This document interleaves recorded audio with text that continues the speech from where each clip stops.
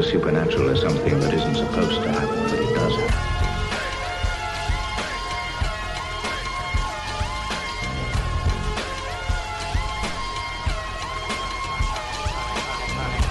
AM 1420, WBSM presents Spooky South Coast with your hosts Tim Weisberg and Matt Costa.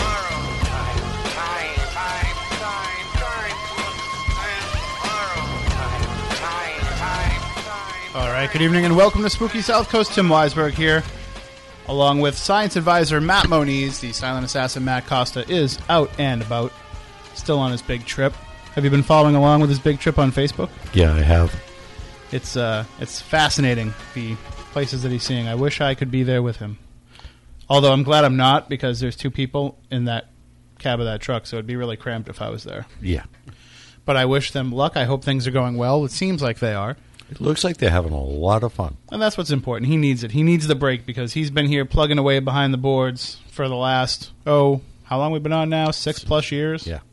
And he's been here for pretty much every one of those episodes until recently. So we're glad that he's out there and enjoying a good time. And we had a good time here last week with our special guests. It was interesting, yeah. And it's taken off like wildfire. I'm going to submit the clip of my son saying the word penis on the air to America's Funniest Home Videos. So who knows? At the very least, maybe it'll get us a little bit of publicity for Spooky South Coast on America's Funniest Home Videos, which anybody that watches our show via Spooky TV on SpookySouthCoast.com or checks out the video, I guess you'd call it video archive, video podcast, whatever you want to call it, on YouTube, you know that this is one of America's Funniest Home Videos each and every week. Yeah, that's for sure. We live up to that. But not enough to win any kind of $10,000 grand prize. That's the important part. If it did, that might be enough money to upgrade Spooky TV a little bit. I was personally hoping that we would win Mega Millions yesterday, just so that we could buy some better cameras for Spooky TV. That was the only thought that I had. If I won $640 million, I think I can go out and maybe I can buy that $120 webcam instead of just a $20 one. Yeah. That's all I thought about. Sure it was. I thought about how I could best help the world of the paranormal with some of that money, which is, what we talk about here on Spooky South Coast. And my first thought was, of course, that I could buy the Amityville house, which is something that I've always wanted to do. Even though the new owners recently just bought it, you know that you're just screwing up all the audio on Spooky TV by moving that. They're already complaining about it. That's what I'm trying to fix. So we needed to win Mega Millions just so we could buy a new patch cord, so we could have better audio on Spooky TV. But I've always wanted to buy the Amityville house and open that up to paranormal investigators. But one of the other properties that I've always wanted to buy was Maplecroft, which is the second home of Lizzie Borden. We talk a lot about the home of Andrew Borden, where the murders took place, but Maplecroft, of course, is where Lizzie moved later on in life, and we would love to get the chance to get into that place, but the owner's not really game for the paranormal investigation, which I'm surprised, because everything that I've heard about him, he wouldn't pass up a buck. But in this case, he is. So we'll talk a little bit about that coming up later on with our guests tonight, Michael Martins and Dennis A. Burnett of the Fall River Historical Society. They are the co-authors of the new book, Parallel Lives, a social history of Lizzie A. Borden and her Fall River. And I'm going to attempt to hold the book up to the cameras on Spooky TV, but I might have to call on a couple guys to help me with it. Yeah. Heave-ho! Heave-ho! This thing is massive. I'll hold it up to the Tim Cam here on Spooky TV, but this thing is quite a volume, and it's extremely impressive, the amount of work that went into this. It's 8+ years of work between Michael and Dennis putting this together, but also the work to lay it all out, to edit it, to index it, to design this outstanding jacket for it, and to pick it up and hold it is an outstanding effort as well. But this is a complete picture of what Fall River was like at the time of the Borden murders, and hopefully a more complete picture of Lizzie Borden herself, unlike any that we've ever heard before. I mean, we like to talk about what we think the Lizzie story is, but when we talk about it, we're looking at through the tunnel vision of a supposed murderous. So we're not really getting an accurate depiction of who Lizzie Borden might have been. We're getting an accurate depiction of who we think might have been the person that committed the crimes. And it's very important that those might be two different people. What'd you do now? You screwed it all up? Hopefully no. Well, we'll fix it at the break. Yeah. But We just won't be able to switch cameras. no. Well, just open up Minicam again. Would you just close it out? Yeah. Yeah, just open it up again. It should work. So we'll talk about the real Lizzie Borden coming up in a little while with Michael and Dennis. And if you haven't picked up the book, you can get it from the website, LizzieBordenParallelLives.com, and from the Fall River Historical Society's website, LizzieBorden.org. But trust me, if you want to pick up the book and you're local, you want to just go to the Fall River Historical Society and buy it because you don't want to pay the shipping charges on this bad boy. And plus, if you're there and Dennis and Michael are there, they can sign it for you. And it's really it's you can read in it the passion that they have for telling the complete story. And you can tell how, right early on, you can tell how a lot of what we think about Lizzie is going to be kind of thrown out the window. And so that's what I'm excited to talk to them about, the real Lizzie Borden tonight. Because if you want to say that the paranormal is such a huge part of the Lizzie Borden legend, then it's important to understand who you're talking about when you're trying to talk about Lizzie Borden, the ghost. And I think that we've gone in there making way too many assumptions over the years, and so many strange and competing theories have developed as a result of the work of past quote-unquote historians who have written their own books. I'm thinking of Victoria Lincoln, who came up with some theories that kind of became accepted part of the Lizzie culture without any real proof. Right. And looking at the work of the more modern-day investigators into the case who are coming at it from a paranormal bent, a lot of them, and they're bringing in a lot of the, I don't want to say preconceived notions, but the conceived notions of what we think might have been the reasons why the murders happened, why it's left its mark on the location. And, of course, you also have the psychic point of view and the Frank's box point of view, where you're getting information from these methods that is adding to that Lizzie legend. And I'm talking, of course, in this regard, to the incest stories. But there has been some credence in the past for those stories through communications. Of course, we've talked to Faye Musselman in the past who had communications and said that there may have been some allusions to that in some of the letters amongst people that knew Lizzie Borden. Yeah. So, we'll get into all this and more coming up a little bit later with Dennis and Michael. We do want to remind everybody that coming up on April 21st is our graveyard shift at Slater Mill at the Slater Mill Museum in Pawtucket, Rhode Island. Tickets are $99, and you get the chance to investigate all night long one of the most haunted locations in Rhode Island and the oldest mill in America. When the good thing about this is you're getting not only to hang out with the spooky crew, of course, myself, Matt Moniz, Andrew Lake will be there, but also Jeff Belanger, of course, who is heavily involved with everything with Legend Trips, but also Keith and Carl Johnson, who are two of the experts of the paranormal goings-on at Slater Mill. So they'll be there to give a presentation and to help lead the investigation as well. So I'm excited about this. We're going to have coming up in a few weeks Riley and Stephen Black of Black Cross Paranormal, and they've been conducting some ongoing investigations into Slater Mill, kind of like what we do with Lizzie Borden, where they're keeping tabs on it and they're using it almost as a training ground for new investigators too, because they've been able to make a connection with the phenomena there. So they're going to come on the show coming up in a couple of weeks, and they're going to play some of the best clips that they've caught there. They've also, I know they've investigated there with Carl Johnson, and I think Carl's going to try to join us that night as well.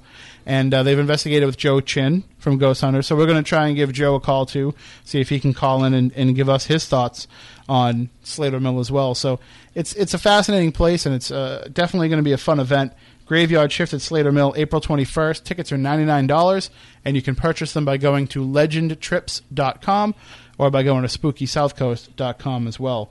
So, I mean, I'm looking forward to having the chance to go there, but of course, nothing compares to the Lizzie Borden house when it comes to investigating the paranormal. So we'll have some announcements coming up about another Legend Trip there a little bit later on this year. All right, so before we get into the discussion with Michael and Dennis tonight, Moniz, what do you say we get a little bit weird? Go for it. Although, if you're like Moniz, you're a little bit weird all the time. Yeah. And if that's the case, then, you don't need a segment on a radio show to be your excuse for it. But nonetheless, let's do it. More bad news. Well, I got a great show for you today with some wonderful weird stuff.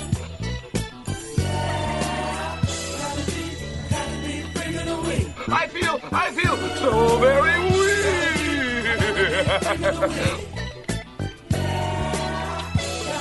The Week in Weird.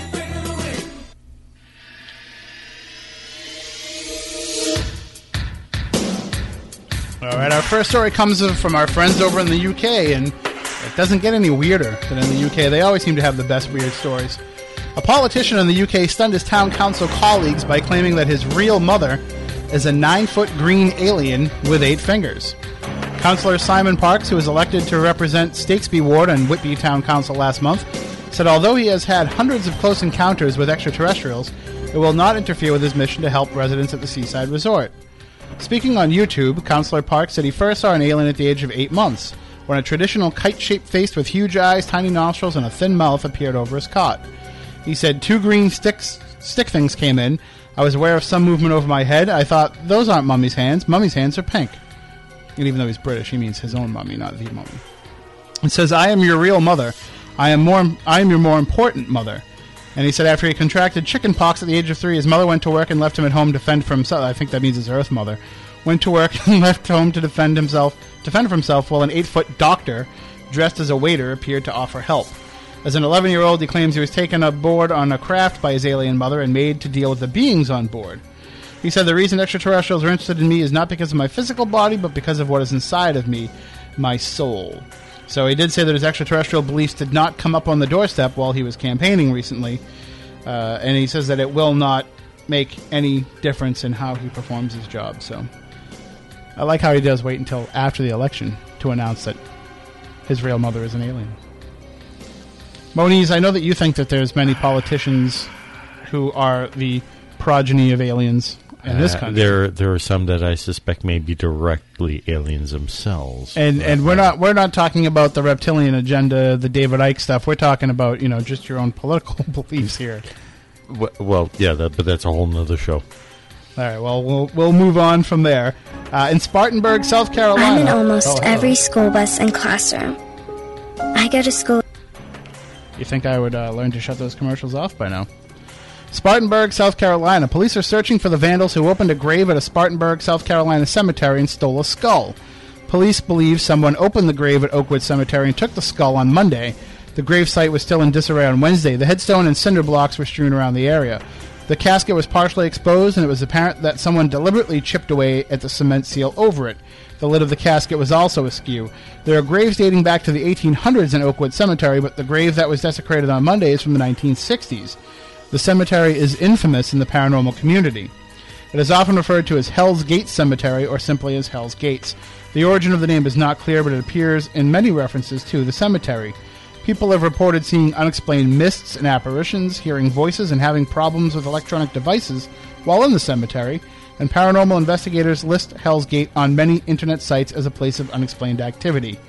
The South Carolina Paranormal Investigations website has a warning about the cemetery that says, do not, and I repeat, do not, go here alone or at dark. There have been several encounters with very hostile Satanists. So, of course, we here at Spooky South Coast How many condone. pacifist Satanists do you know? That's true. Well, I mean, there's some. I know of a few. But that's more because they're lazy. Oh, okay. They're not quite fully committed to the cause. But, we here at Spooky South Coast do not condone any desecration of any graves. And I think that we're going to end up seeing some bad news as a result of this, because people are going to tie in this grave desecration with the fact that it is popular with the paranormal community. Even though the paranormal community is saying, well, there are Satanists involved, and it seems more likely to me that if there are Satanists, and I mean fringe wannabe Satanists probably more than the real deal, Right. then I could understand them as being the ones who would desecrate the grave. I can't imagine any paranormal investigators would do that. But unfortunately, the paranormal community will take the hit from that. Pack your bags, Moniz. You speak French? Yeah. Un peu? Okay. All right. A mountain looming over a French commune with a population of just 200 is being touted as a modern-day Noah's Ark. Yeah. When doomsday arrives, supposedly less than 9 months from now. A rapidly increasing stream of New Age believers have descended in their camper vans to the usual picturesque and tranquil in the Pyrenees Mountains village of Pujaraj. My French is a little rusty. They believe that when an apocalypse strikes on the 21st of December, the aliens waiting in their spacecraft inside the mountain will save all the humans nearby and beam them off to the next age. Well, of course. As the cataclysmic date nears, the goings-on around the peak have become more bizarre and ritualistic. For decades, there's been a belief that the mountain is the highest in the mountain range, and it possesses an eerie power. Often called the Upside-Down Mountain, geologists think that it exploded after its formation and the top landed the wrong way up. It's thought to have inspired Jules Verne's Journey to the Center of the Earth and Steven Spielberg's Close Encounters of the Third Kind. Since the 1960s, it's attracted New Agers who insist it emits special magnetic waves. Further, rumors persist that the country's late president, Francois Mitterrand, was transported by helicopter on the peak, while the Nazis and Israel's Mossad performed mysterious digs there. Now the nearby village is awash with New Agers who have boosted the local economy, though their naked group climbs up to the peak have raised concerns as well as eyebrows. Among other oddities, some hikers have been spotted scaling the mountain carrying a ball with a golden ring strung together by a single thread. So, there you go. Not only are they planning on getting picked up by the alien, race that'll save us on the 21st of December, but they're heading up there naked. Which, when I read that story, as soon as they said alien spaceship coming to pick them up, I thought Matt Moniz. But then when they were going up there naked, I was like, definitely Matt Moniz. Not in the mountaintop in December. No, in the Pyrenees Mountains? Yeah. Well, and here's the other thing, too. If it wasn't for the photos, and I'm not even sure that they're not doctored, I wouldn't really believe that Matt Costa is where that he says he is.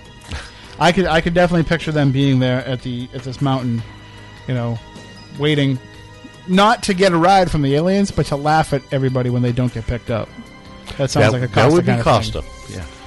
All right, well, that does it for the Week in Weird this week. If you have any stories that you'd like to share with us, just send us an email, spookycrew@spookysouthcoast.com. We're always looking for things that are a little bit strange or off, or things that just, you think would be perfect for the show, which is things that are strange and odd.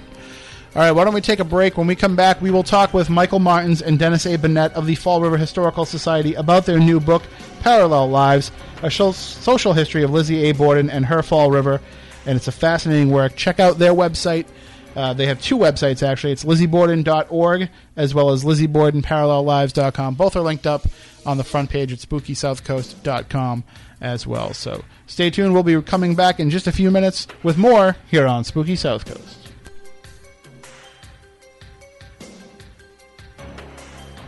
Sup.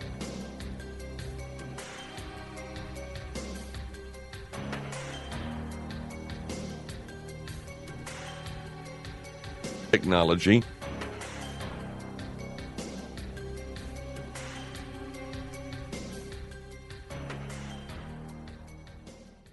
Welcome back to Spooky South Coast. Tim Weisberg here, along with the science advisor Matt Moniz. By the time Costa gets back, I'll start getting it right. But we are here to talk about the paranormal usually, but tonight we're going to talk about the true history of Lizzie Borden and her Fall River with our guests Michael Martins and Dennis A. Burnett of the Fall River Historical Society. They're also the authors of Parallel Lives, a social history of Lizzie A. Borden and her Fall River. They had a previous work, The Commonwealth of Massachusetts versus Lizzie A. Borden, the Knowlton Papers, 1892 to 1893, a volume of unpublished letters and documents from the files of prosecuting attorney Hosea M. Knowlton, and was unprecedented, being the first collection of primary source documents ever made available on that case. Both are recognized authorities on the Borden case and have appeared in numerous televised interviews and documentary films on the subject, and we're excited to finally get them here on Spooky South Coast after all these years. I think I just dropped Dennis. Oh. Let's see if we can get him on the air, too. There we are. Yeah, we lost him. Michael, are you with us? I am. How are you, Tim? We're doing fine, except for the fact that our producer's on vacation. So I'm handling everything. Gotcha. So a one-man show. Well, two-man, but Moniz is two-man show. Moniz is no help. There you go. Hopefully we can get Dennis to call back in on that line. But we will talk to you for a few minutes, Michael, while we're waiting for that. And the book, we talked about this a while ago I remember we first started discussing it here on the show. This is something that's been in the works for a number of years. Well, nearly a decade, actually. It was a long project that we started just about 9 years ago, and the book was actually published in late November of last year. And when you started putting it all together originally, did you think that it would take a much shorter time period than that, or? Well, you know, it's funny. We have a prototype of what we originally conceived, and it was considerably smaller than the finished work, which is, you know, over 1,100 pages.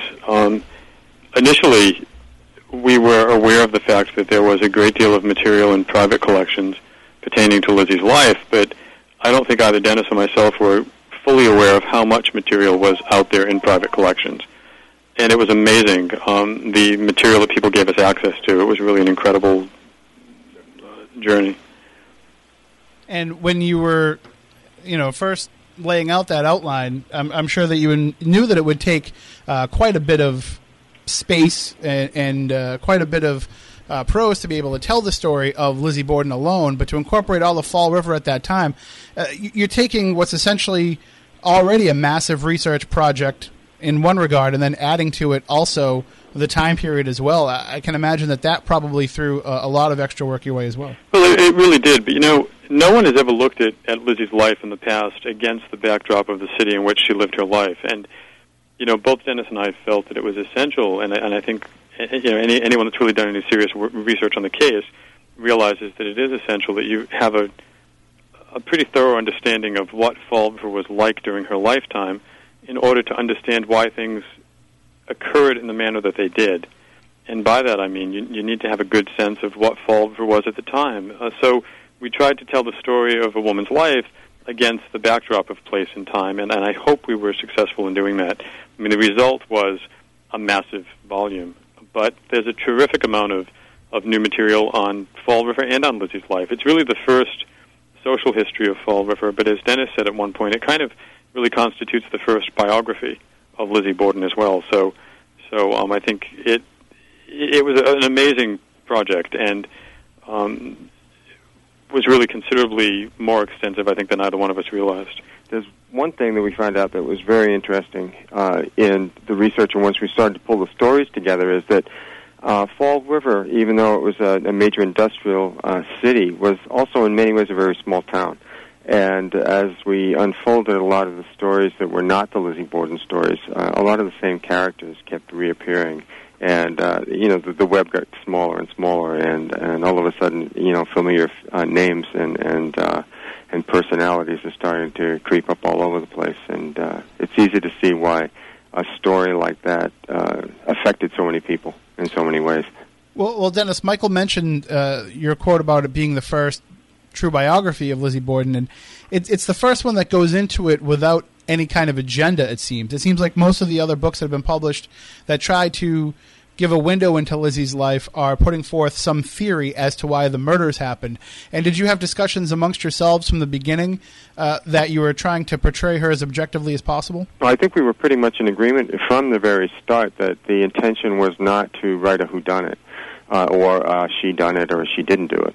But rather to write the story of a city and a woman. And, of course, you can't tell that without talking about the murders in the trial, but in the 1,000 pages, I think you'll find that probably about 35 to 40 pages are about the murder and the trial. The rest of it is all about her and the city around her.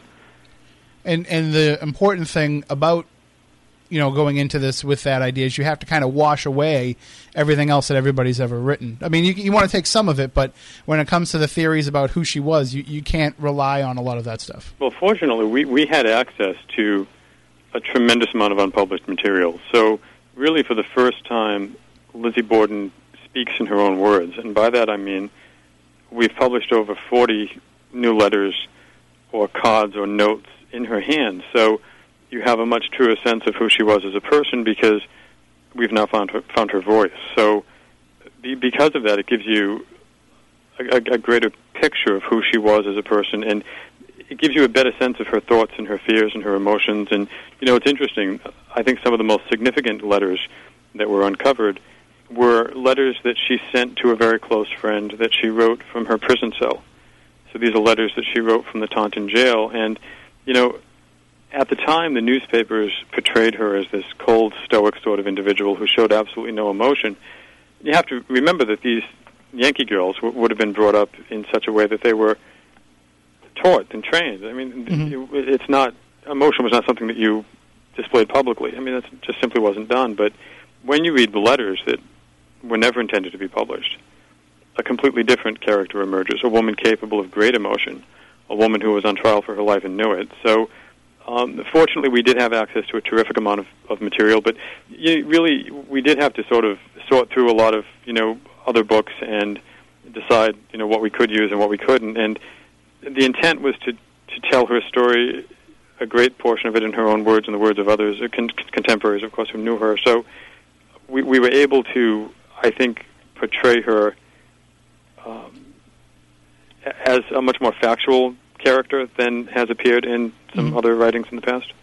Well, sorry, go ahead. Tim. No, go right ahead, Dennis. No, just to add on to that, the thing that we did find in the research is that, as you said, the person that is presented to us that we had to start working with was a person that was not really an actual person, but a person that was manufactured. She was manufactured by public opinion, by rumor, gossip, by the press.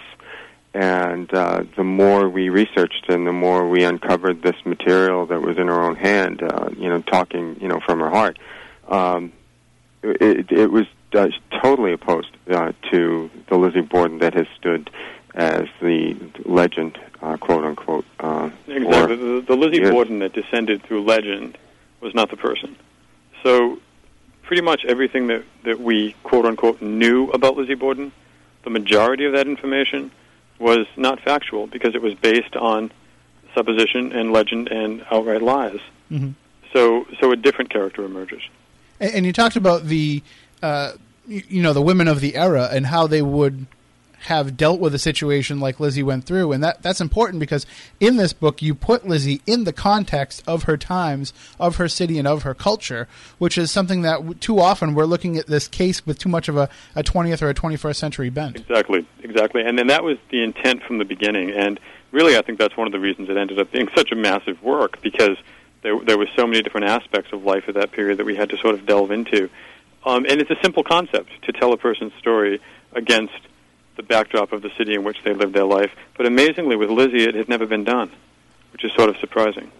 We do feel like we've kind of created a folklore, a mythological version of Lizzie Borden, and I think that people who are on the periphery of the Lizzie Borden story, especially I'm talking about paranormal investigators who have a rudimentary knowledge of the history of it, we've created somebody who is almost like an American folk hero to some degree. Mm-hmm. And I know that there's been, women's lib people who have championed her as, coming out of the kitchen holding an axe and blazing the trail. And exactly. There's all these different ways that she's been looked at. Is it strange now that you have a complete idea of who the person was to see so many different aspects of society latch on to different aspects of Lizzie Borden? Well, I think people have latched on it because you can take so much away from her story and from the case. But in actuality, I don't think she was anything of a trailblazer at all. She was very much a woman of her time and a woman who tried to lead the semblance of a normal life against pretty incredible circumstances. No one knows if Lizzie Borden was innocent or guilty. No one will ever know that. I mean, that's a question that's never, a mystery that will never be solved. But you have to wonder what her life was like after having been accused of such a heinous crime and tried and acquitted. She lived the greater portion of her life under the specter of suspicion, and it could not have been an easy thing. And unfortunately, living under that type of a microscope has also done some damage to her character over the years, because everything that she's done since has been viewed under through the lens of an accused murderer. Oh, of course, Tim. I mean, that character has been completely created. The character that has descended through history is completely fictitious. So many of the things that were accepted facts about Lizzie's life were very simple to dispel because there's absolutely no evidence to document any of them. Mm-hmm. Yet you can document the exact opposite. And she was in one of those positions, too, where you're kind of, you're damned if you do, damned if you don't. If she decided to not interact with people then they're like, well, she was guilty. Look at how she won't interact with anybody. And then if she did, Exactly. they're like, oh, she's guilty. She's trying to make up for it. Exactly. The whole yeah. question about her staying in Fall River, I mean, that's exactly the case. It's if she had stayed in Fall River, if she had left Fall River, I'm sorry, she would have been accused of running away. And yet she stayed, and they treated her, ostracized her, basically. It's interesting because shortly after her death, an interview was given by a very close friend who was not identified, although we suspect it was likely Helen Layton, who was a very close friend of hers. And this person said that after Lizzie was acquitted, her first instinct was to leave Fall River because she felt that she would be ostracized, and that her friends encouraged her to stay because they felt that if she left, it would appear that she were running away. It was almost an admission of guilt. This friend went on to say that Lizzie later came to regret the decision of staying, and that the friends who encouraged her also regretted encouraging her to stay. And that says something, I think. But later in her life, she did say that she stayed in Fall River because she hoped that while she lived, the murderer would be found, so that she could walk down Main Street and face all the people who had been cutting her all those years. Hmm. So, you have to wonder. You have to give her a lot of credit for staying. I think that took a lot of guts. Yeah, no matter what, whether guilty or innocent, the fact that she did stick around could not have been easy. No. And when you talk about her as being a folklore character, it's interesting that before the murders occurred, she was mainly a non-entity, but for among the people that were in her circle. She was relatively unknown to the community, and it was only after the fact that all of the stories surfaced about things that supposedly she had done prior to the murders, that she had stolen jewelry off the corpse of a friend of hers that was dying. That she had cut the heads off cats. All of these things were, whispered from one person to the other, and the story got more gruesome as it, moved from ear to ear. And all of these things just became part of what you call the folklore heroine or character, and it got blown totally out of proportion with no substantiation whatsoever. Well, the problem, too, is that when something like this happens, and I think probably a majority of the people who delve into this case think that she at least had a hand in what, or some knowledge of what was going on. So then that becomes the need to try to explain why. And the need for an explanation as to why these murders occurred becomes the Lizzie Borden backstory. Right, and I know it's interesting that you say that, because the same woman who was interviewed shortly after Lizzie's death said that in the long relationship that she had with Lizzie, only once did the question of the crime ever come up for discussion. And she said that all Lizzie said was that she had some idea as to what might have happened, but that she herself knew what it was to be falsely accused, so she would never accuse anyone. Interesting. Yeah, definitely. And it shows, too, that there probably could have been, not to question the integrity of the Fall River Police Department, but that there might have been other leads and other ways that they could have gone had they not immediately focused so much on Lizzie. Oh, and let's face it, in 1892, Fall River, the police department, they weren't used to things like this happening. Bordens were not murdered in Fall River in such a horrific manner. So they were used to dealing with drunks and prostitutes. And when you look at the old police records, that's what you see a lot of. Yes, there were other murders. There were some pretty horrific ones, but this certainly wasn't the norm. And it wasn't expected, to have happened, in a Borden house on 2nd Street. So when the first police officers arrived, the first police officer who arrived didn't know what to make of the whole thing, and he basically deputized the first passerby and went back to the police station. So, the thing was sort of messed up right from the beginning. Yeah. There were a lot of mistakes made, no doubt. Things would be handled completely differently today. But, of course, we're talking about 1892, and forensics and such have changed considerably. So, absolutely. Well, we have a call on the line, and if anybody wants to call in and ask a question or offer a point during the discussion, the number is 508-996-0500, 1-877-996-1420. But we do ask that because we have both Michael and Dennis on the phone, if the callers can just hang up on their own instead of us cutting them off, because if we do, we'll accidentally cut Dennis off. So. And hopefully, Dennis, you have caller ID, so that does happen. Unfortunately, I don't, Tim, so all right. I'm on my own. All right, hang on here. Let's go to the phones. Good evening. You're on Spooky South Coast with Michael Martins and Dennis Bennett. How you doing? Greetings. Keith Johnson here. How Hello, you doing? Keith. How are you? Hi, Keith. Hi, gentlemen. Doing well. Very interesting topic.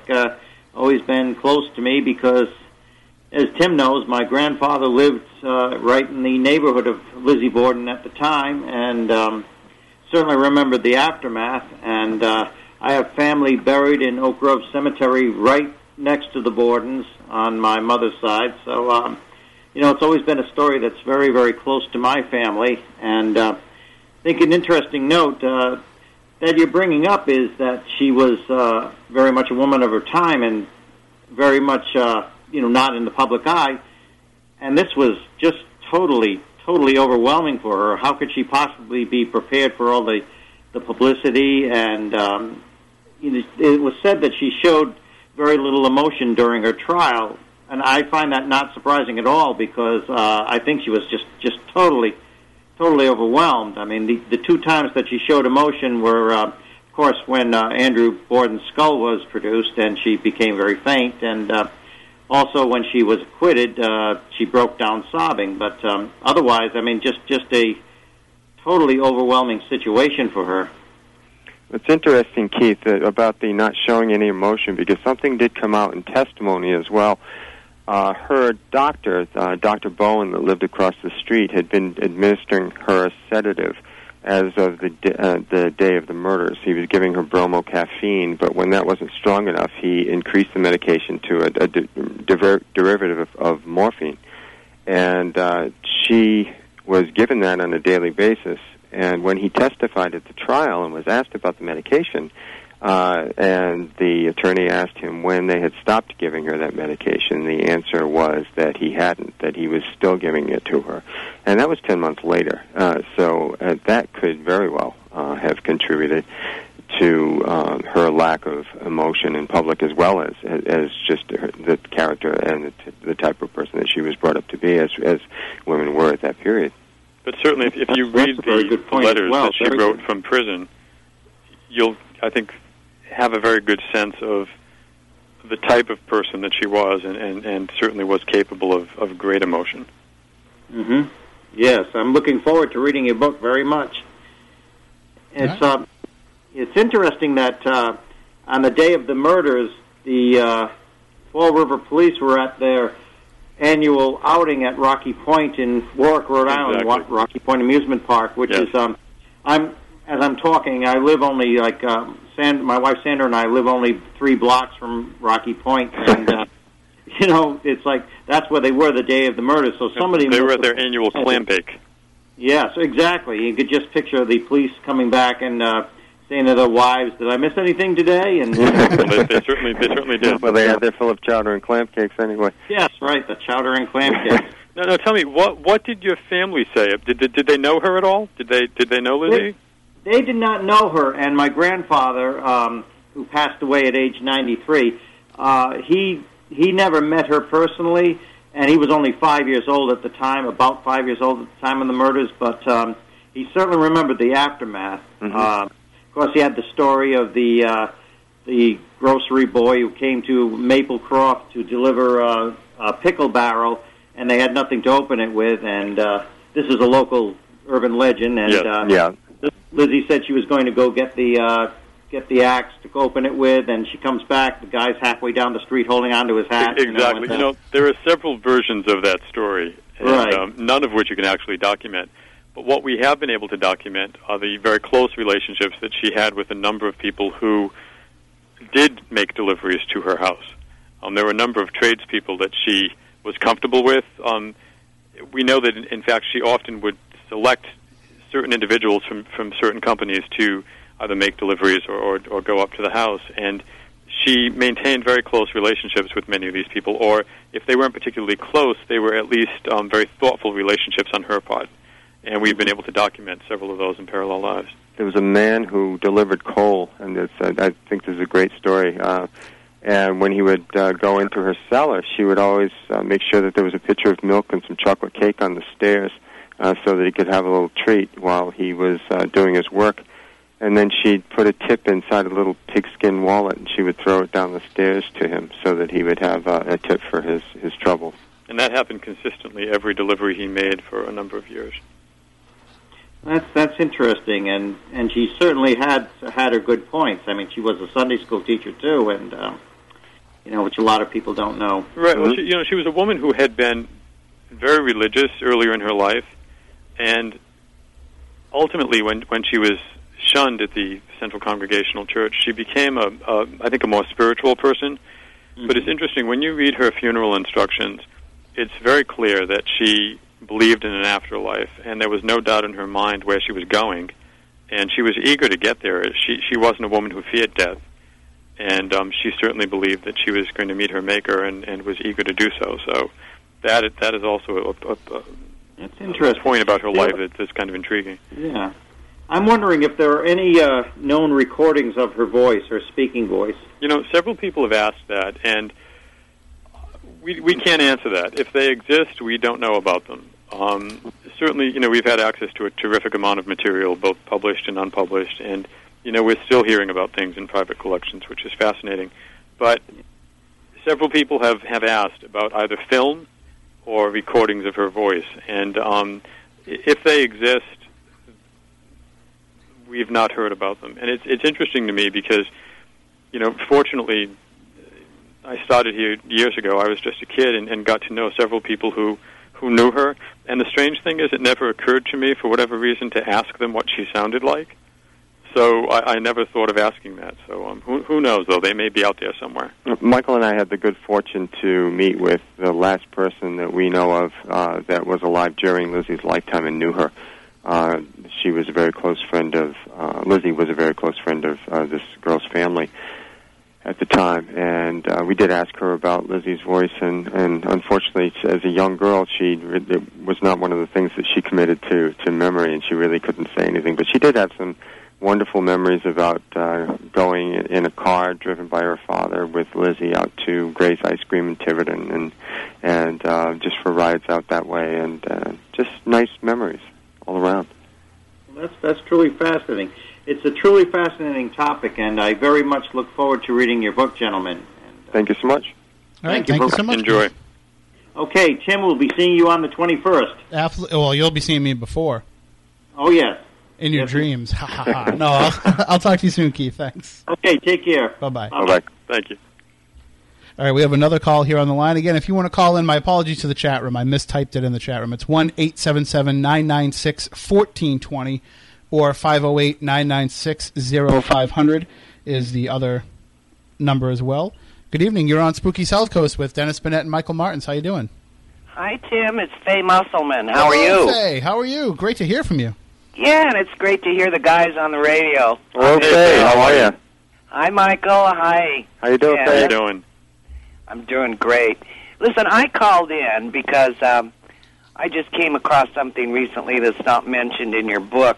You might be aware of, in Masterpieces of Murder by Gerald Gross, he deals with the Edmund Pearson Radin controversy. But anyway, he puts forth his theory that it was Bridget helping Lizzie and that the hatchet was actually hidden in the water receptor in Bridget's room. Yes. Now, I don't know if you've ever seen this, but I've never researched when that was put into the house at the time it was built or subsequent to 1893 or when.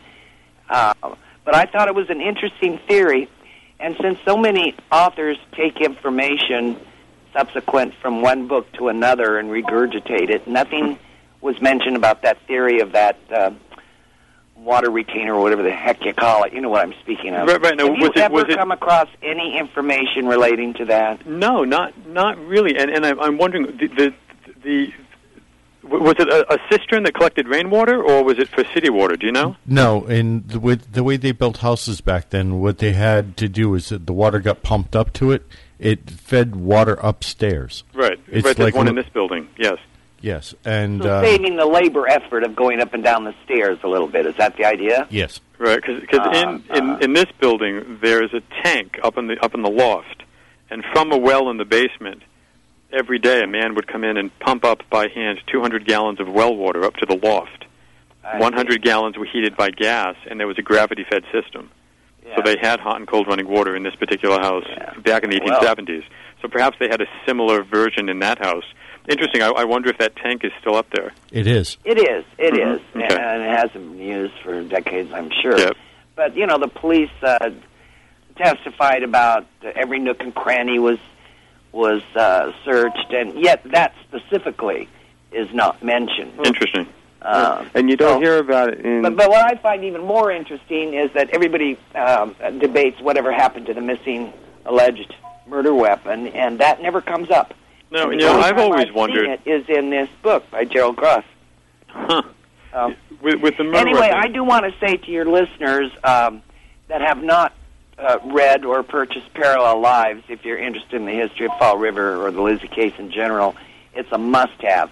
For me, and I've said this to you guys personally, it put the cherry on top of the cake. I mean, once I read that book cover to cover, and I've read it like 4 times cover to cover now. Wow. It's done it for me. I'm like done. I've always wanted to know Lizzie as a 3-dimensional being. Who was this woman? I want to feel like I can touch her, know her. And the book did that. The book did that for me, and put a lot of questions I had in my mind to rest, because it was packaged in the context of her society. And it made so much sense to me. That's why. Oh, yeah, I can see that now, kind of thing. I think you guys did a magnificent job. And well, thank you for that. Thanks so much. That effort will not be repeated in my lifetime or if ever. But I encourage everybody to get the book. Absolutely. And you can get it from the Fall River Historical Society's website, lizzieborden.org, or from the website, lizzieborden.parallellives.com. We're coming up on the news break here, so we're sorry to have to say goodbye to you, Faye, but hopefully you can talk to us again real soon. Thank you. Take care, Faye. Thanks for calling. Bye-bye. Thanks a lot, Faye. Bye-bye. That, of course, is Faye Musselman, who we've had on the show a few times in the past, and just a great woman. And we were glad we could get her in there on a ghost hunt, which was pretty interesting. Next, we got to get Michael and Dennis in there for one. Sure. All right, we are coming up on the news, though, guys. When we come back in the second hour, I do want to talk more about the Borden family and the extended family, the immediate family, and kind of like a little bit of a Lizzie Borden fact or fiction to some degree about some of the stories that we've heard over the years. Right, that'll be fun. Sounds good. All right. So that'll be coming up in just a few minutes after the news. It is going to be a brief break of just a few minutes. When we come back, too, we'll also take your calls at 508-996-0500, 1-877-996-1420. And you can also email us, spookycrew@spookysouthcoast.com. You can also jump in the chat room on Spooky TV at spookysouthcoast.com, where you can see our in-studio cameras and you can interact with some of the other listeners of the show. Always a great conversation going on in there, sometimes related to the topic, sometimes not. Sometimes there's things in there that we can't get to and questions that we can't ask, so we encourage the chat room participants to call in as well. Again, 508-996-0500, 1-877-996-1420. We'll be right back with more here on Spooky South Coast.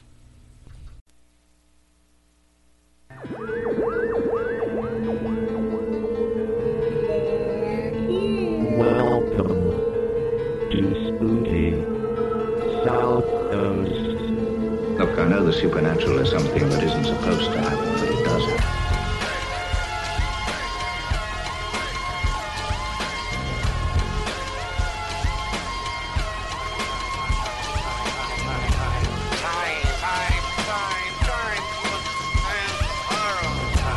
AM 1420, WBSM presents Spooky South Coast with your hosts Tim Weisberg and Matt Costa.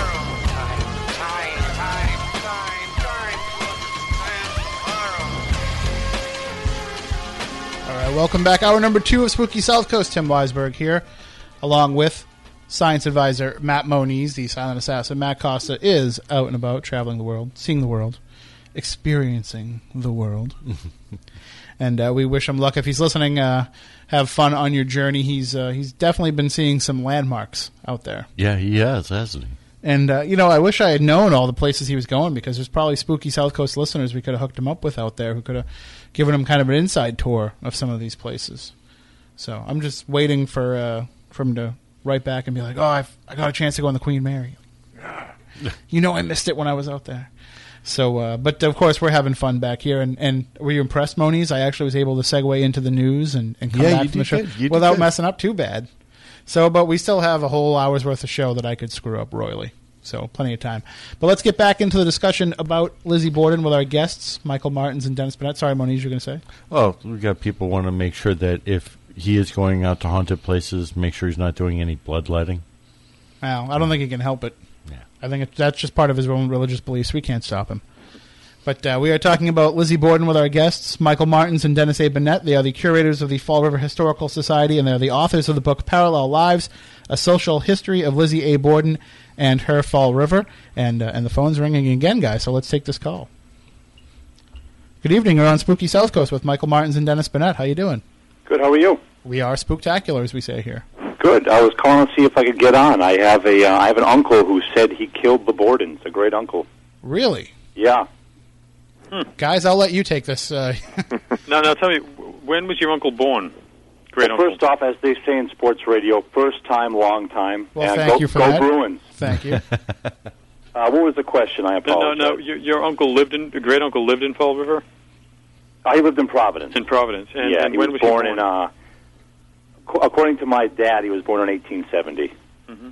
And I believe the murder took place in like the 1890s or something. 1892, so he would have been about 22 at the time? Okay. No, I'm older. I'm 62 myself in a couple months. So I remember this guy. You know, my uncle, he actually lived to 98. He died in the late 60s, 1968. So for the first, the formative years of my life, I remember this guy, and he was, by this time he was in kind of in bad shape. Okay, so everything I say here we can take with a grain of salt. Mm-hmm. But I mean, we really believe this guy, and we really think that he was either involved in the murders or was, he just had so much hate in him. We think he really could have been capable of this. Now, what was his connection to the family, the Borden family? Well, now again, this is all according to my father. He was dating a woman who worked at the inn. And Bianca Sullivan or something. What inn is this? Well, this is the the hotel there or whatever. A hotel in Fall River, or the house. He's in the house. I see. Okay, worked at the Borden residence. Yeah, I think it's a hotel now. Am I? It's a B&B now. Yes. Mm-hmm. Okay. Yeah, I see what you're saying. Okay. He dated a Sullivan woman. And the family's domestic was a woman by the name of Bridget Sullivan. Okay, well there you go. And rumors are that there was a Sullivan who fathered one of my who mothered one of my father's cousins. So we've always said maybe that somehow there's actually still blood in the family from this, from the time of the murders, which is pretty extraordinary if you think about it. What did the family say about his reason for taking out the two Bordens? Well, now, by the time I knew this guy, right, this is again in like the 60s, he had his gallbladder out, he was a paraplegic, he was a diabetic, so he'd gone blind, he'd lost a foot, he suffered from neuralgia, neuritis, so again, we take it with a grain of salt, he was sort of rickety at this point. But apparently this guy, he was whenever he would stay at somebody's house, right, apparently he stayed at the Borden residence, he was dating the maid, whatever. I shouldn't say stay. He would go pick her up there, I guess, I guess she got off at 5 o'clock or something. I don't know. I'm taking guesses here. But he was dating this woman, and he would often pick her up at the residence to take her out, to squire her about town in Fall River. Now, from what I remember from this guy, we once took a trip with him to Busch Gardens back in the 60s. We took an RV from Connecticut. He came from Providence.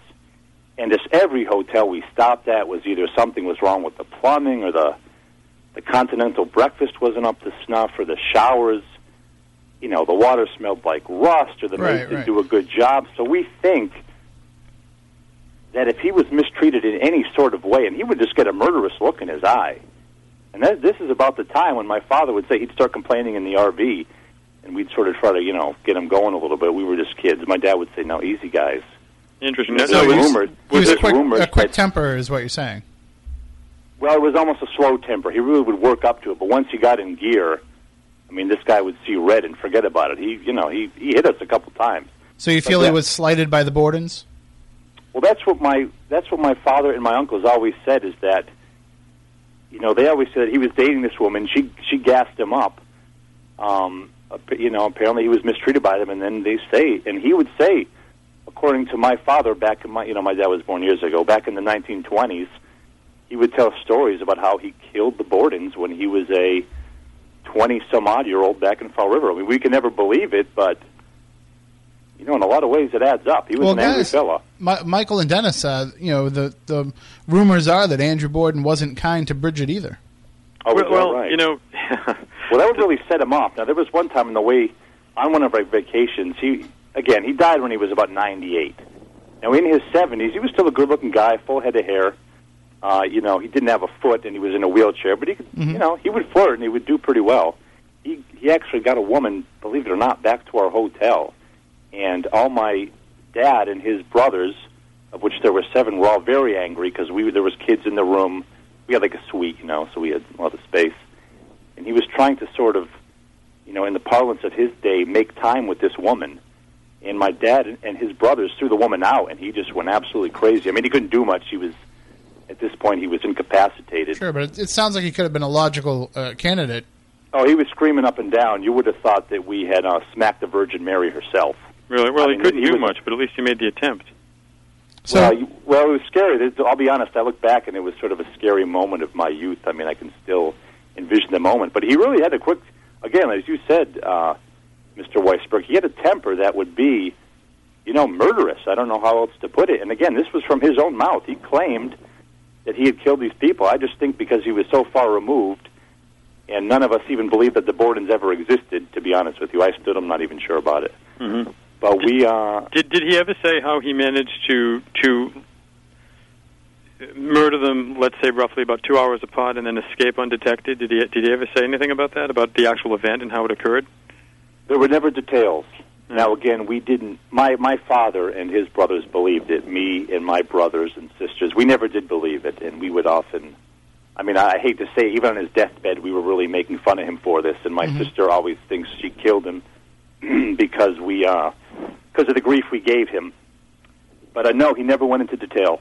Well, it sounds like he gave a lot of grief back, so I wouldn't be too concerned about it. Well, yeah, but you look back and, I'm an older guy now. I'm in my 60s, and you sort of regret you act that way towards your elders. I wish I was more of an adult at the time, to be completely honest with you. Yeah. But no, never details. I mean, he didn't weigh much. He was almost like jockey-sized. So I think he could have slipped away undetected simply because he was a slight man. He was a small man. He... Fascinating.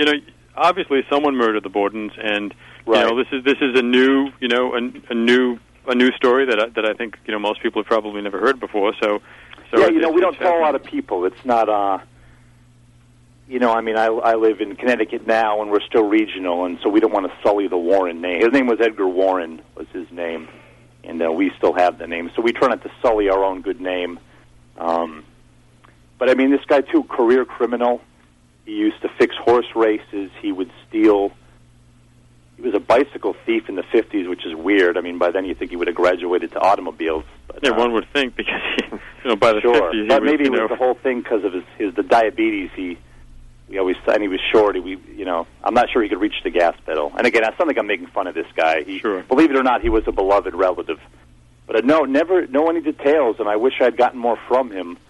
But my goal now is I'm committed to telling his story, and I'm trying to write a book as we speak. I'm trying to get some more information from my surviving relatives. Interesting. That's certainly the best way to go about doing it. I mean, if you can gather any information and try to document whatever you can, and if you talk to the relatives to find out what he told them as well, and when you piece that all together, you could probably come up with certainly a book with family recollections. Is there any money in this? Of this gentleman? Because I'm trying to turn a buck here too. If I make a book, is there a market for this? Well, I think there's a whole group of people who are interested in the Borden story and the Borden case, and because I'll lie if it'll sell more books. It's important to document everything you say. That's one thing that we were really careful about with the book that we just worked on. And everything that we say. Oh, you guys have a book out now?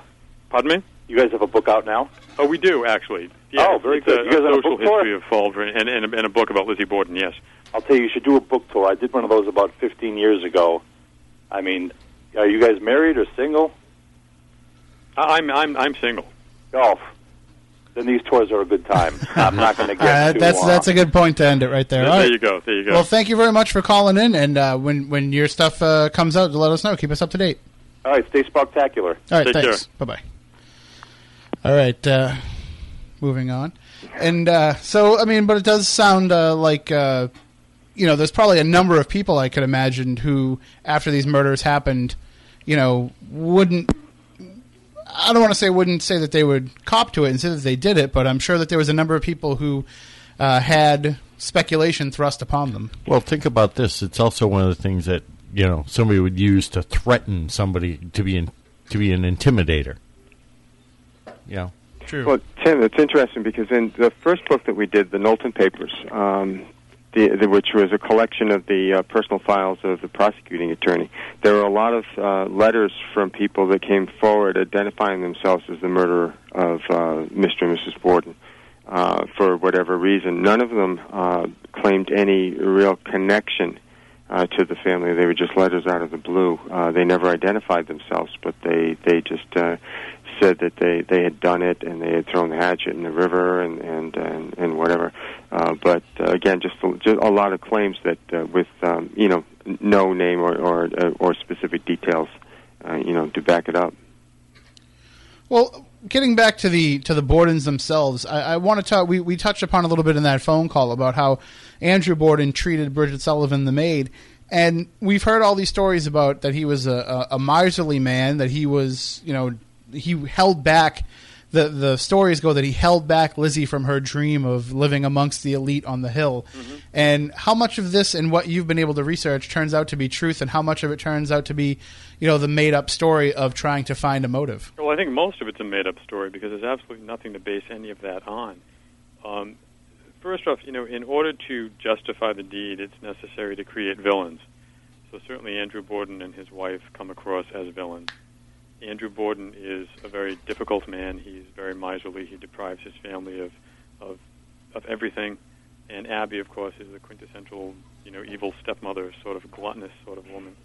In fact, I think that's hardly the case at all.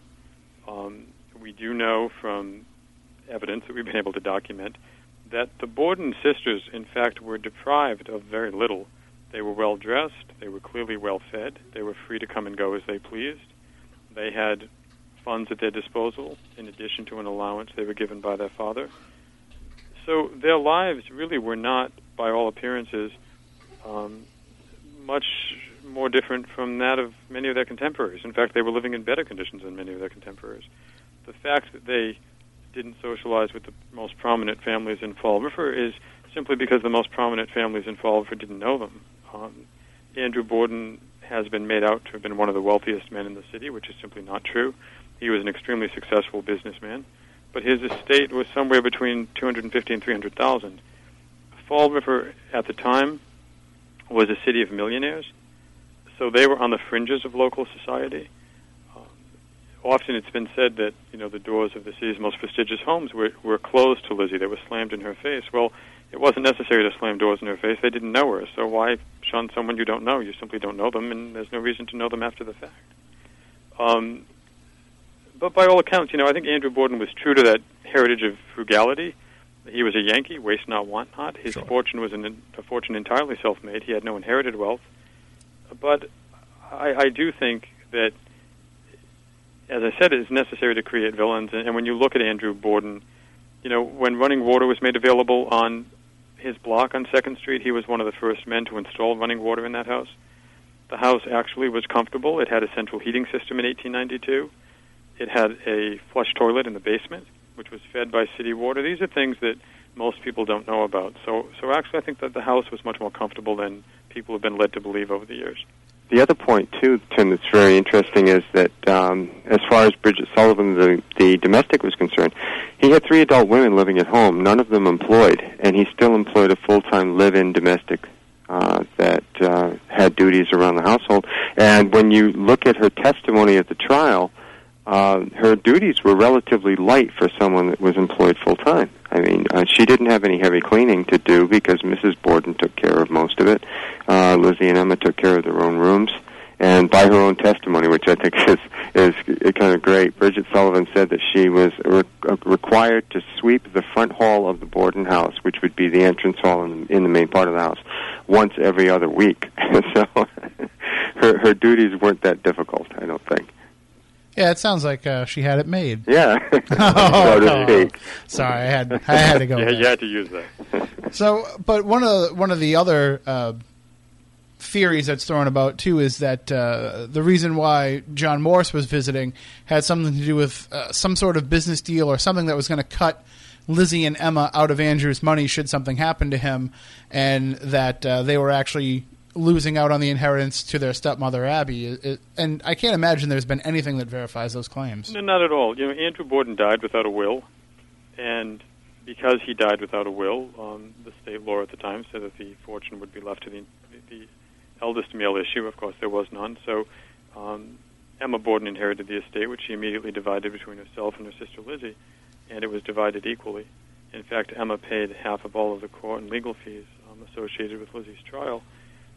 So John Morse, I don't really know what he would have stood to inherit. I mean, John Morse was Andrew Borden's first wife's brother, so his brother-in-law by his first wife.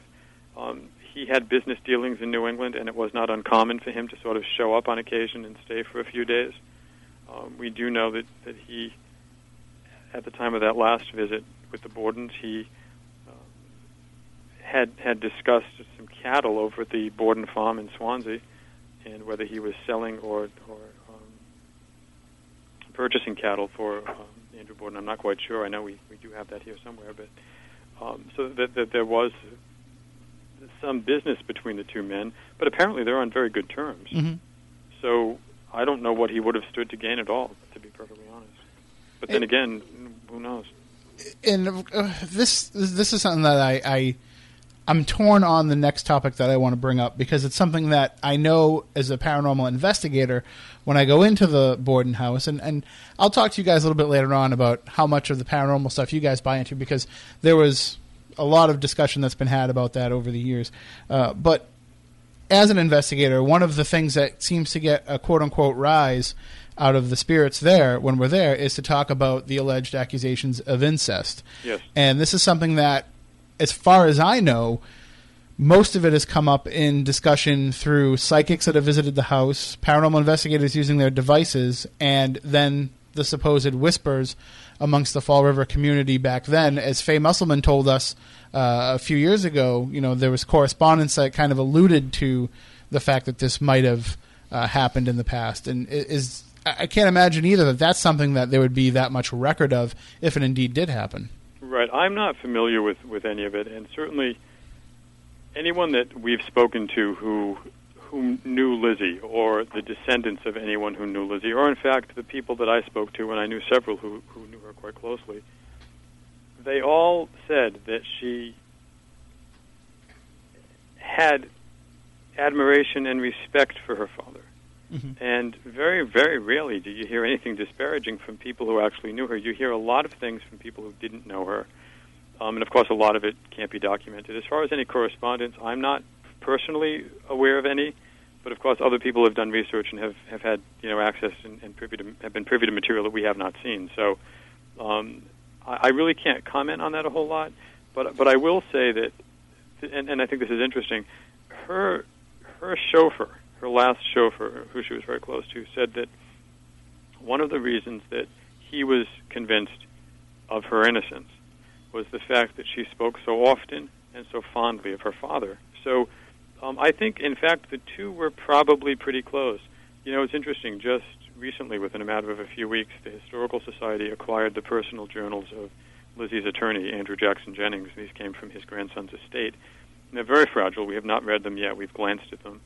Perhaps you heard about that because it was pretty big in the media. Yeah, I mean, and we were getting people emailing it to us all the time. Yeah, it kind of went viral, which was really interesting. But I can tell you that one of the quotes there, and actually several of the things there, have to do with Andrew Borden's relationship with his daughters, and the picture that is portrayed is very different from what we seem to believe or seem to know about the relationship that Lizzie had with her father. So, of course, these were the journals kept by a member of the defense team, so that might have had something to do with it. But I think, in fact, the two probably were very close. I personally don't buy into it at all, but that's just my own opinion, and I base that on material that I've had access to. But I don't know what Dennis feels about that. He has to say, but I personally don't buy into it. There's another interesting instance that we cover in the book that has to do with her father, and that's with her father's grave. There's a whole section with a man by the name of Terrence Lomax, who was the foreman at Oak Grove Cemetery. And it's always been said that Lizzie didn't visit her father's grave and stayed away from Oak Grove, but actually that's not true. And we discovered in talking to some people that this Mr. Lomax befriended Lizzie and would walk her through the cemetery so that when people, kind of gaped at her and wanted to know what her business was, he would just tell her, not to pay any attention to them, and he would escort her to her father's grave, and she could pay her respects, and then escort her away. And in the wintertime, she had arrangements where she would call ahead and actually have a path shoveled to the grave down the road from the entrance to the cemetery. Now, I don't know about you, but anytime I look at cemeteries in New England on a snowy winter, you don't see an awful lot of footprints there. You see people waiting until the thaw. Mm-hmm. And I think that says a lot that she actually would do that. And as Michael mentioned before about her funeral instructions, one thing that she did specify was that she wanted to be buried at her father's feet. And it just doesn't fit the pattern of somebody who would have been abused. But then again, it is almost, it's that idea of there needs to be a motive. We need to see a reason. Mm-hmm. We need to find a reason to have such a heinous thing happen. But then again, at the same time, on a paranormal bent, it doesn't necessarily mean that because we get activity as a result of talking about it in the house, that means that that's exactly what happened. It just means that that's what stirs up that activity. Right, and if it was whispered about at the time, I can tell you that I personally never spoke to anyone who had any recollections of anything along those lines. That's something that I don't even recall people talking about until sometime in the 80s, when those theories started sort of surfacing. So I know Florence Brigham, who was the curator here for many, many years. It was something that she didn't buy into either. I mean, she had thought the whole thing was outlandish. But then again, we weren't there, so it's just difficult to say. Well, when we're talking about theories that were put out there and whether or not we can buy into them, Victoria Lincoln, of course, wrote her book, A Private Disgrace. Yes. Mm-hmm. Yeah. And in that book, there was the theory put forth that Lizzie could have been a kleptomaniac and that she could have had a certain form of epilepsy. Right. And are these anything that has come up in your research at all? No. If Lizzie Borden had epilepsy, then she had no documented episodes after August 4th, 1892.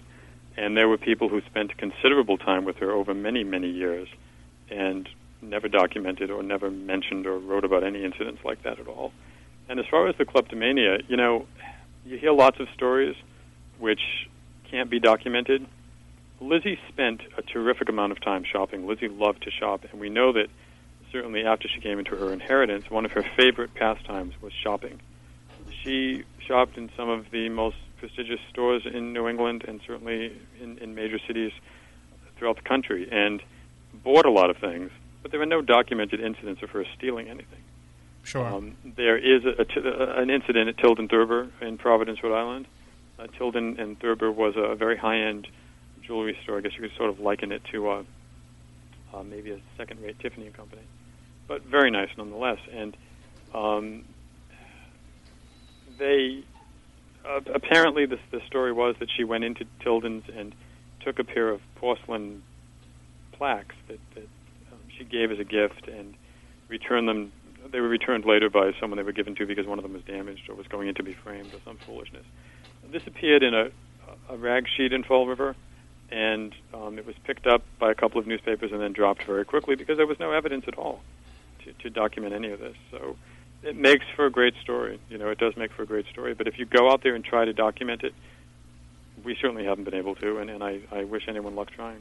Well, I'm sorry, go ahead. No, that's, and again, it's another one of those things where, like cutting the heads off cats that kind of, just snowballs into a larger-than-life kind of thing where all of a sudden that you have tales of her going into McCoy's department store in Fall River and like bagging things, off the shelves into her purse, and then having the sales girls just writing down what she's stealing and sending the bills to her father. Now, quite frankly, I mean, if you look at Andrew Borden's character being the parsimonious Yankee that he was, I would hardly think that he would tolerate getting bills from a chorus saying these are the things that your daughter pinched while she was in here the other day. Mm-hmm. It's kind of like the need to vilify her, though, and to turn her into a villain. Yeah, exactly. Because if she did commit the murders, there has to be a negative reason. It just can't be a crime of the moment, a crime of passion. Right. One of the things that I've always found interesting, too, when talking about Lizzie Borden's character, or what we think is her character, is the relationship between herself, her sister Emma, and their stepmother Abby, of it being a very cantankerous relationship, a very adversarial relationship. And that's something that I think is probably the way that it portrayed in your research as well. Well, it's interesting because if you look at what we can document about their relationship, just as many people who knew them said that the relationship was a very pleasant one, mm-hmm. as did people who said that it wasn't. And you have to remember that Lizzie was only 2 years old when her mother died, but Emma was 12. And it wasn't until 3 years after that Mr. Borden remarried. So Lizzie said that instinctively she always went to her sister Emma as a mother figure because Emma was always there for her. And Emma had promised, apparently, at her mother's deathbed to always take care of baby Lizzie. But Lizzie called Abby mother until shortly before the murders. Emma always called her Mrs. Borden. So the only mother that Lizzie ever knew was Abby Borden. So, it's really difficult to say. Unfortunately, no correspondence between the family members survives. If it does survive, we have not seen it. It hasn't surfaced yet to the best of our knowledge. So it's really difficult to get a good sense of what family life was like in that house without any written documents to prove any of it. Now, we did have access to diaries, and these diaries were kept by a contemporary of Lizzie's. Her name was Louisa Holmes Stillwell, but they called her Lulie. And Lulie wrote in her diaries about Lizzie when Lizzie was 14, 15, 16 years old. So these are the earliest references and the first insight we have into Lizzie's childhood. And really, other than the fact that, she might have been gloomy on particular days, she doesn't appear to have had a childhood much different than most of her contemporaries. As far as life in the Borden house between Lizzie and Emma, you get snippets of it when you listen to or you read the testimony where Lizzie says that the relationship was cordial, and then the attorney is trying to get her to define what cordial means. Then in another instance, she talks about her stepmother asking her to help her fixing a dress, and she agrees to and says that she would help her do that. So there are little instances here where just little kind of scenes of everyday life, for one of another thing to call them. And that's all you have. There are other times where she would be referred to, Mrs. Borden would be referred to as her mother, and then she would say, she's not my mother, she's my stepmother. If you don't hear someone saying that and you read it, you can put whatever tone you want on it. You know what I mean? You could be adamant, or you could just be correcting someone. It's really hard to tell. I think the natural inclination for people, maybe these days, I don't know how much it would have been in those days, but at least in today's society, you kind of expect there to be some sort of a negative relationship between a child and a step-parent. Mm-hmm. It's kind of how it's been portrayed with the media bias in books, right. films, movies, TV. And of course, in those days, exactly. where mortality rate was very high, and women would it was not uncommon for women to die in childbirth, you often find instances of men who had multiple wives. In some cases, your wife would die, so who would be the best stepmother for your children than their own aunt? So the man would simply marry his wife's unmarried sister. We know of one Fall River gentleman who did that 3 times. So it was not uncommon for many women at the time, or many people at the time, to have step-parents because so many women did die in childbirth. So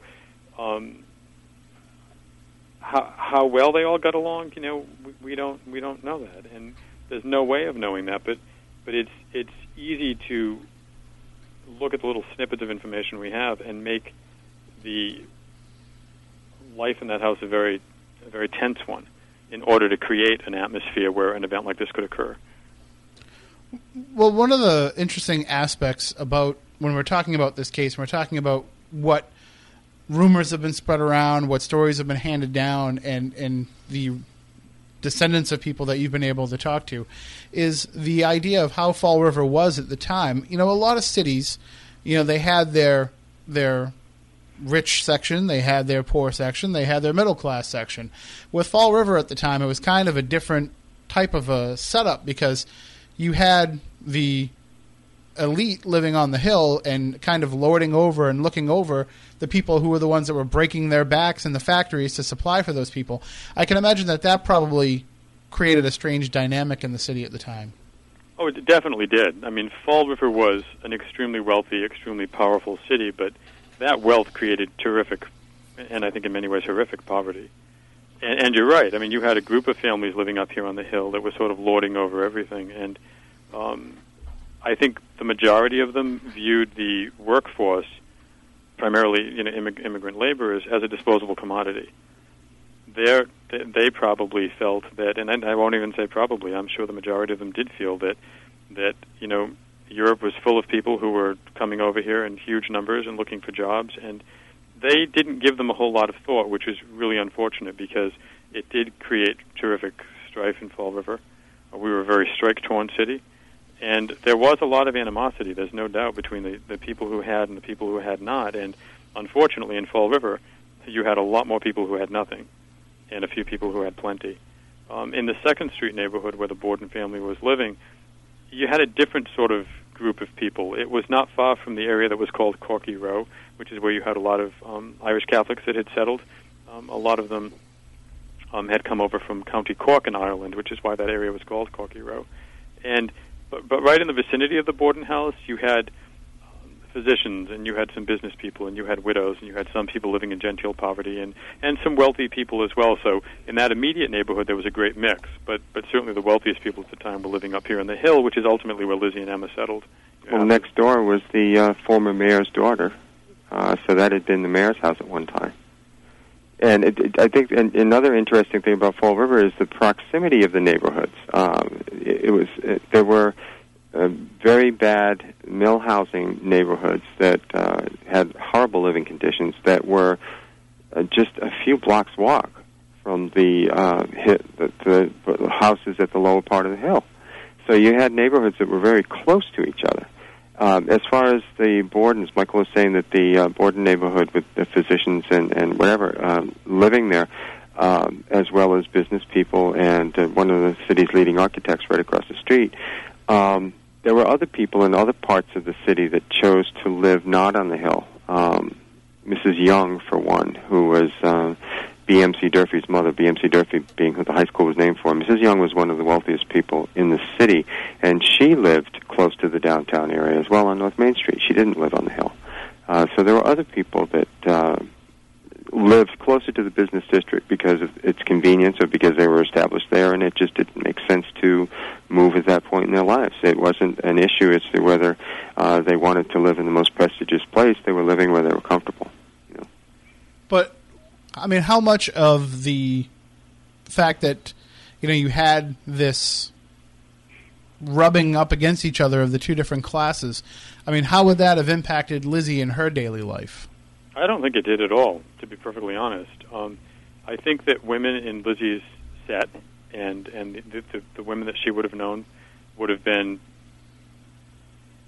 primarily her friends were a group of maiden ladies, school teachers, or daughters of prominent men, and they had comfortable lives. They did church work, and they traveled, and they shopped. But I don't think that they gave a terrific amount of thought to the working conditions of the labor force in Fall River. It didn't concern them. It wasn't something that they were involved in, and I think they simply blocked it out. So I don't know that it had much impact on her life. I mean, her livelihood, of course, ultimately came from investments in mill stock, and I think that, you know, if there was a strike and dividends went down, she was affected and concerned like everybody else. I will say, however, that we know that later in her life she was very close to and very good to people who worked for her. She was a woman who was able to cross class barriers. I think that ultimately in her life she took people at face value. If you were good to her, she was good to you. And I think a lot of that stemmed from the fact that she had been ostracized by many people.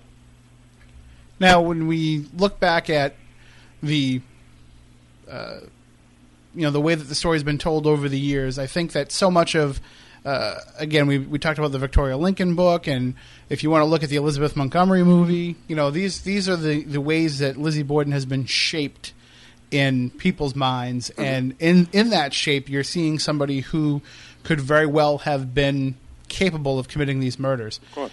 The Lizzie Borden that you've discovered in your research, do you conclude that she is somebody that could have had a hand in these brutal murders? Well, I think anyone's capable of murder. I think there's no question that, and I think it's obviously been proven that everyone's capable of murder. But it's difficult when you look at her life and the consistencies in her life. A woman who was so meticulous, a woman who couldn't bear to see anyone ill, she couldn't bear to see any suffering, a woman who couldn't bear to see anything in disarray, consistently throughout her life, a woman who had been very religious and ultimately very spiritual. You have to wonder, did she just one day snap and have a particularly bad day? And if she did, how did she manage to disguise all means of death, all evidence of that death on her own person? Mr. Borden, when his body was found, blood was still flowing from his wounds. He had just recently been murdered, yet it did not appear that her clothing was in disarray. There was no blood in her person. Apparently her hands were immaculately white, in the words of one observer. So you have to wonder how she would have been capable of committing such a heinous crime and disguising the means of that crime in such a short period of time if she had someone else involved, if there was someone who actually committed the crime for her, and then you're talking about, you know, obviously something premeditated and a conspiracy. And again, it does not seem that she was the type of person who was capable of something like that. However, stranger things have happened. I mean, no one knows that, and I really firmly believe no one ever will. The intention of the book wasn't to exonerate her. What we wanted to do when we started out, and what we ended up accomplishing, is that we wanted to present a life of her life, as one that you could document. We wanted to present the Lizzie Borden that we could actually take tangible evidence and say, this is fact. This is what she was like in this instance. These are her character traits and whatever. And to paint her picture from as young an age as we could, and we did manage to get some things from her youth through the end of her life, and then tell that story against the backdrop of the city. It's very interesting. I think that we managed to find so much documentation for the Lizzie Borden that no one knew existed before. No one ever anticipated that there would be this kind, loving, benevolent, generous woman whose heart would go out to people that were, you know, a part of her social circle or her family network, because she did create a family for herself after her acquittal, a family that was very loyal to her, and actually whose descendants are very loyal to her to this day. You know, it's interesting because when we were doing this research, the material was gleaned from private collections all over the world. So Asia and South America and Canada and, of course, the United States and Europe. And so it was really amazing, the material that we uncovered. The fascinating thing was that we were getting the same stories about the same incidents from people all over the world. Wow. Who didn't know each other. And they were all telling us the same things, and they had the evidence and photographs to prove it. You know, you can't make that up. You cannot get that number of people to make up the same story about the same incident that occurred in the same year. It simply doesn't happen. They couldn't even pull that off with the Kennedy assassination. No, you really couldn't. So it was interesting. I mean, and then these people had the material to back it up. They either had the recollections of their relations or diaries or letters or photographs or, so the stories, it all pieced together, it fit together, and it just made too much sense. And I'll be perfectly honest, some of these really outlandish stories, we tried to document. We went out there looking for some disparaging stuff. You can't find it. You simply cannot find it. So, was she, this absolutely wonderful person who never did anything that was, might be considered, an evil deed? I don't think so. I think, everyone does things that perhaps aren't really nice sometimes. But I think that she tried to live the semblance of a normal life, and those records are now being uncovered. The people who gave us access to this material, and this is fascinating, they are the descendants of some of her closest friends and associates. Over 80 years after her death, they're still protecting her. They're protecting a woman they never knew. Mm-hmm. Now, the items they have historically are very valuable, but intrinsically they're extremely valuable. They've never tried to use a crude term, cash in on any of the material that they have. They've never made the material public. They've never used it to generate any kind of income. They simply keep this tradition of respect in their families, and it descends through the generations. And it really was amazing to us to work with these people, and a great privilege to get to know these people. And this project went on, as we said earlier, for nearly a decade, and so we built some very close relationships with some of these people. This sort of research doesn't happen overnight, and it was interesting. I think one of the reasons that they came forward was the fact that no one was capitalizing on this. No one was going to make any money on this. The book was written by Dennis and I, but it belongs to the Historical Society, so if any money is made on it, it will go to the Historical Society, so no one's going to benefit privately. And I think they liked the idea of that. And in many ways, I think they thought the time had come to try to set the record straight.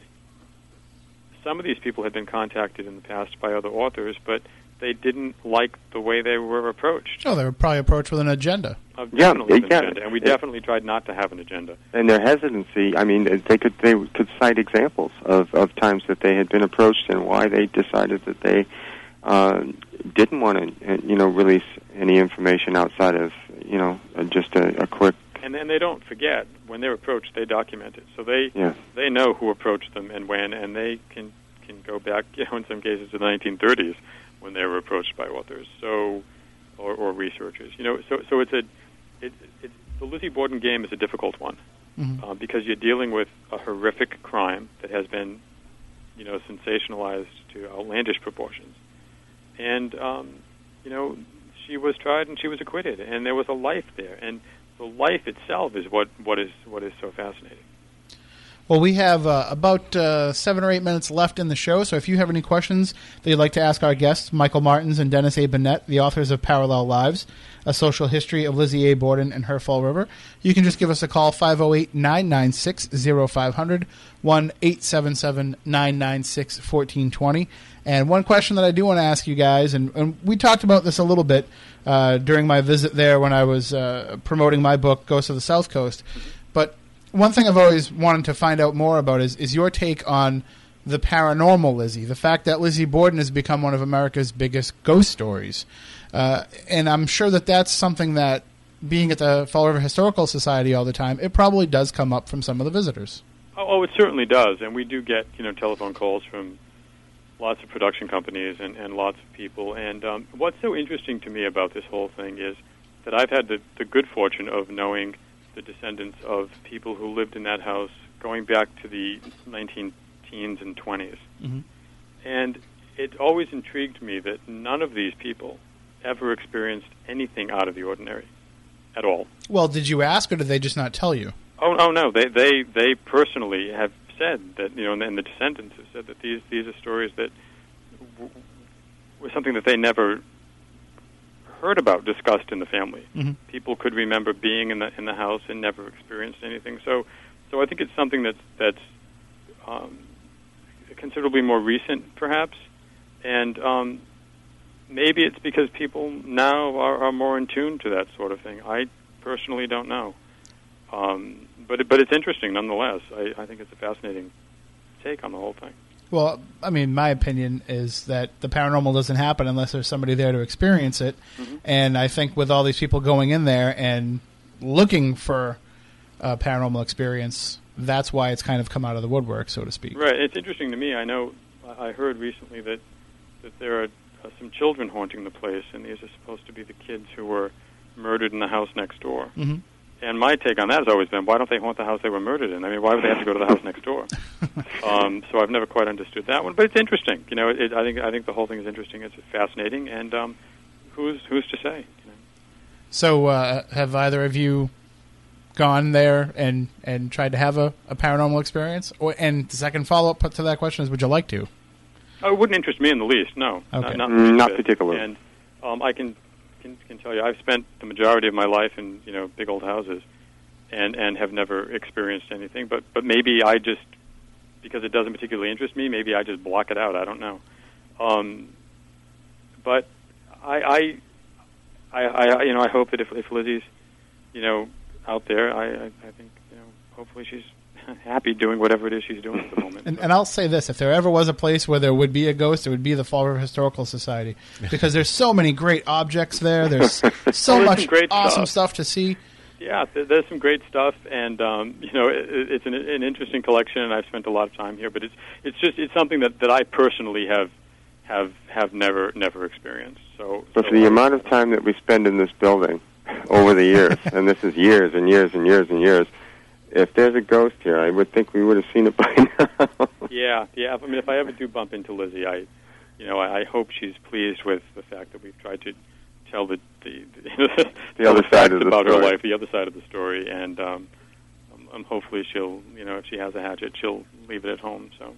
Well, I think she would definitely be proud of the book Parallel Lives, and even though there's no ghost there, we still encourage everybody to go and visit the Fall River Historical Society. You're opening back up May 1st? Yes. We open the 1st of May, and it's a fascinating collection, and there's a lot here for people to see, and we do have the largest collection of material extant on the Borden story, which has been added to considerably over the years. But there's also a terrific amount of Fall River history here, and we're just completing the first phase of a major archival project. So anyone interested in doing research, genealogical or any sort of research pertaining to Fall River, we do have a wealth of material here that that's available to people.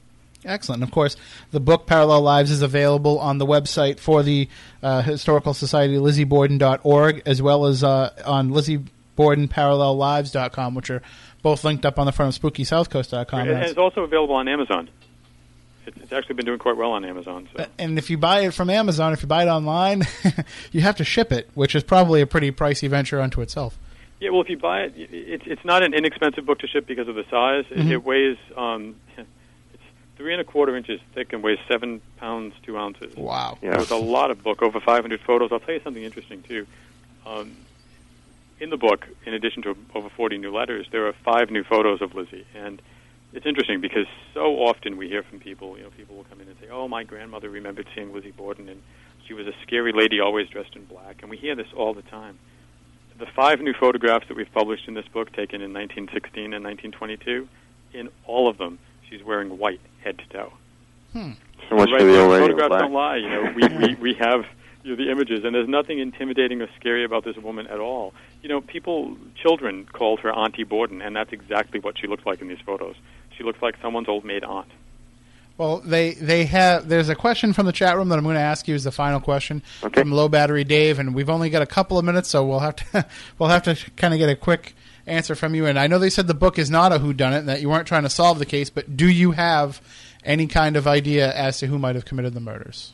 No. Personally, not in the least bit. I think it would be presumptuous to have one, to be perfectly honest. And I say that only because there's so little evidence that has surfaced. We didn't know her. We weren't there.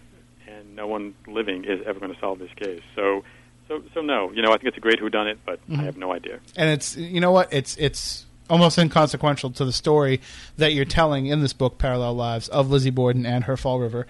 And we recommend that people pick up the book. And again, Amazon, the website for the Historical Society, LizzieBorden.org, or LizzieBordenParallelLives.com, or of course you can get it at the Fall River Historical Society as well.